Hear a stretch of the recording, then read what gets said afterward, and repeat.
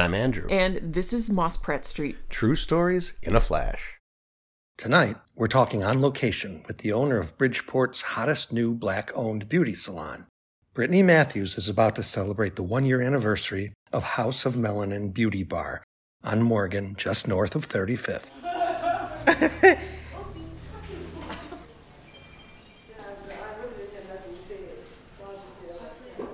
My sole purpose of opening a hair salon is because I wanted an environment for women to feel comfortable, for them to be beautified, for them to feel safe and feel like they had somewhere that we could start a sisterhood for everyone to bond and get along. No, I'm not a hairstylist.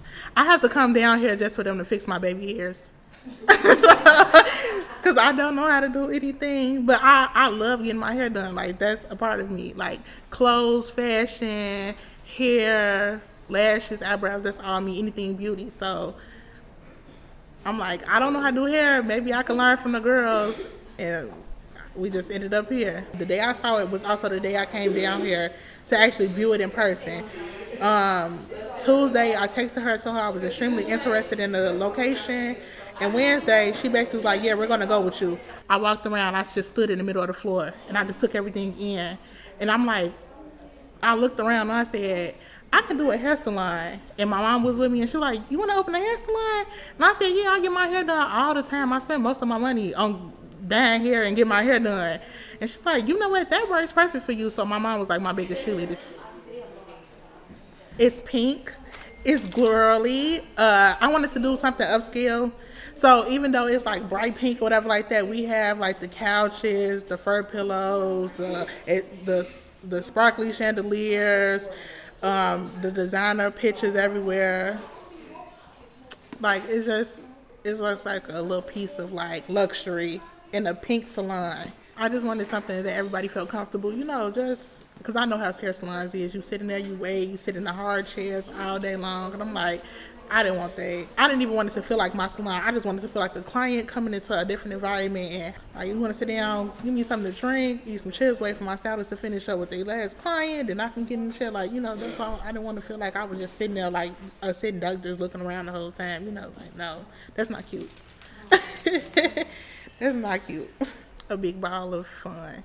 That's what it is. My son is autistic, and I wanted to open a business for something that he could have in the future for himself, because I know how hard it is for men, especially black men that have disabilities, to find work in the workforce. So I wanted him to have something that he could take over when he gets older of age, where he could work and that he didn't have to depend on anybody else to look for employment. Instead of him being a worker, I wanted him to be the boss. Even when I was younger, like from selling candy at school, just doing anything. When I was in 5th grade, I created my own magazine. I passed it out to everybody in my class. They had like pictures of celebrities and stuff like that. I'm always like that. So I'm always been way ahead of my time.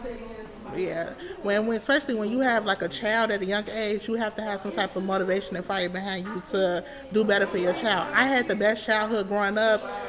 So I wanted to make sure his childhood is 10 times better than what my childhood was. And it's been hard trying to top my childhood, but I've been doing it, So we have a 1 year coming up. We want to do a big block party for our 1 year. So we're going to try to reach out to the alderman and see if we can get that. We still, regardless, we want everyone in the neighborhood to feel comfortable with us. Like, we want to join in with everybody. We want to bring everybody together. Like I said, we've done blue bag giveaways. We had a Halloween party for all the kids.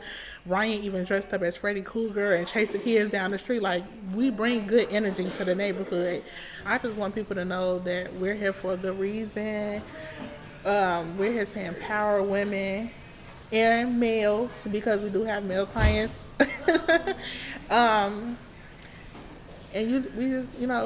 We're here to prosper and move forward and grow and learn, because you're never too old to stop learning. So we're here to learn and grow, and we're here to stay.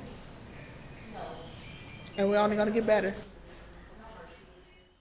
I'm Erica. And I'm Andrew. And this is Moss Pratt Street. True stories in a flash. Wow. So you're like this young, badass entrepreneur. Yeah.